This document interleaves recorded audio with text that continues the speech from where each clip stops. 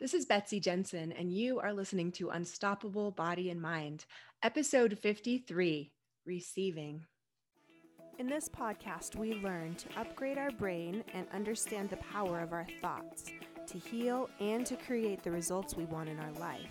Become the person in control of your healing and make peace with your life. Become unstoppable, body and mind. Hello, my loves. Today, we're going to talk about a concept that I've worked hard on changing my thoughts about over the last few years, and that is the concept of receiving. I grew up with the belief, I think, implicitly, that giving is better than receiving. Giving feels more comfortable to me. And I think for a lot of people, it's a little easier to be in that position of giving and to give. It makes you feel good. But receiving might have a little more of a negative connotation, especially in our society. If you're receiving something, maybe it's even seen as a sign of weakness. But what I want to suggest is that receiving can actually be a sign of strength. I'm going to say that again. Receiving can actually be a sign of strength, not weakness. So think about what you've been taught and what you believe. Do you see receiving help or even asking for help as a sign of weakness? Maybe then you've been taught that you should be self-sufficient. People should be able to do all these things on their own. You shouldn't ask for help. But what if we are not meant to do it all alone? That part of humanity and community is helping one another. Really, if there weren't people that were receiving, then there couldn't be people that would have the opportunity to give. So is there strength in allowing someone to help you? I think so. That could be a sign of a very strong person, someone who doesn't think they have to do it all on their own, someone who realizes that there is strength in community. When I'm talking about receiving, it could be little things too. Even receiving a compliment can be very difficult or challenging for some people. I didn't realize until a therapist pointed out to me that I had a very hard time accepting compliments.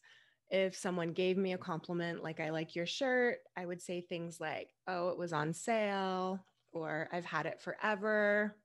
I would just discount whatever they said, almost like I was arguing with them. So I practiced really receiving without saying anything back or trying to compliment them in return. So I suggest maybe that is a place for you to start with this concept of how you receive things from others, including words. Notice if you have a tendency to want to minimize it or to want to give in return or give more. Sometimes we almost think of it as a debt. If someone gives us something, then we need to give back something else. But with receiving, play around with that concept that you are able to receive without giving back right in that moment and see how that feels for you. Start noticing what you think as you practice receiving, what core beliefs you have, and maybe what things are preventing you from receiving. Usually it's thoughts or beliefs that have formed from society, from what you've observed as a child, from what you made sense of. And again, it's probably something about, it's not okay to receive, receiving is weak. Allow yourself to be uncomfortable if it has to be at first. Try and notice the thoughts coming up, the resistance you might have. Why is this uncomfortable? That is a good clue to what some of these underlying beliefs are that may make it harder for you to receive.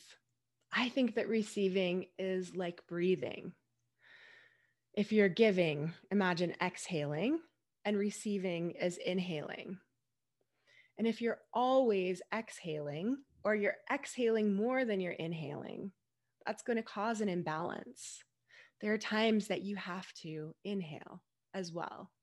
You have to receive so that you are able to give. I think there is a foundation for a lot of people of thinking that giving is better than receiving. And sometimes people are even giving at their own expense. And we think that we're doing something good and we're helping the people around us.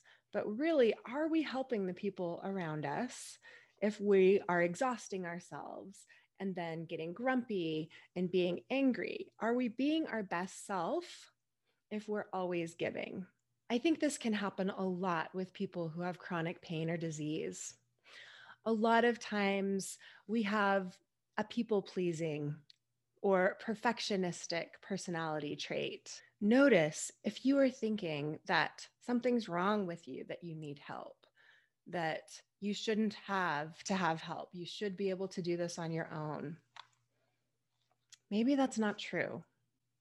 You can question all of these thoughts, especially if they're not serving you. Some people don't have a problem with receiving. So it's not that receiving itself makes people uncomfortable. It's your thoughts about it that are making it uncomfortable for you. So think about when you're receiving, you are giving. You're giving someone else the opportunity to give to you. So a lot of times we do have great feelings when we give to someone out of this sense that we want to. Are there ways in your life that you could be more receptive, that you could receive more? You may want to start with little things, receiving compliments, little acts of kindness that someone is offering, like opening a door or doing something for you. How does it feel to receive? Can you practice being in a space where it's okay to receive? It doesn't mean anything has gone wrong with you or anything bad about you. It's actually such a strong quality that you have, that you're the kind of person that doesn't think you have to do it all alone. You may be surprised what opportunities there are to receive that are already around you that you haven't accepted. I really learned a lot about receiving and got to practice this a lot when I was getting divorced. There were friends and neighbors that would offer help. And I was at the place where I knew that accepting help would be really good for me. And I was able to throw away all of those old ideas, practice new beliefs about receiving. And when someone offered to help, if there was any way that I could think of that they could help me, I would accept it. I've had a few times that a group of neighbors has done yard work. And it was amazing because when people were there and helping, they all had smiles on their faces. And at the end, one of the neighbors said, "Thank you for letting us serve you." And I was like, "You're welcome. My yard looks amazing. No problem." But it's true, that person, when he said it, he was smiling and almost glowing. He was so happy that he got that opportunity to serve. And I was so happy that I was willing to accept it. There are people who are willing to give. Look for that. It doesn't always have to be you. You can receive. So I started to realize from this that there are people that want to give. Sometimes it's just a matter of asking. And then I really started to develop the belief that because I know how to ask and how to receive, that I can do anything. Because if I don't know specifically how to do, accounting or something or coding, I have the ability to ask for that help and to receive it. I know that if I can't do it alone, that's okay. I'm not meant to do everything alone. It's not a character flaw of mine. I can have a team of people. I can have lots of support. I can have people that support me when I need it, and I support them when they need it. And I really believe because of that my potential is unlimited because I have learned to receive.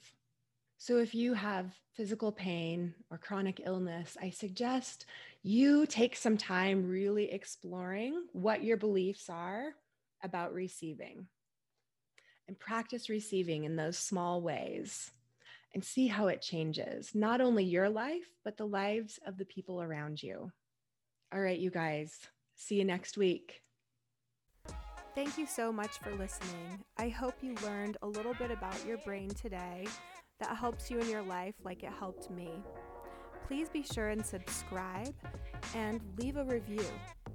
And of course, be sure and share this podcast with someone you know that wants an unstoppable body and mind.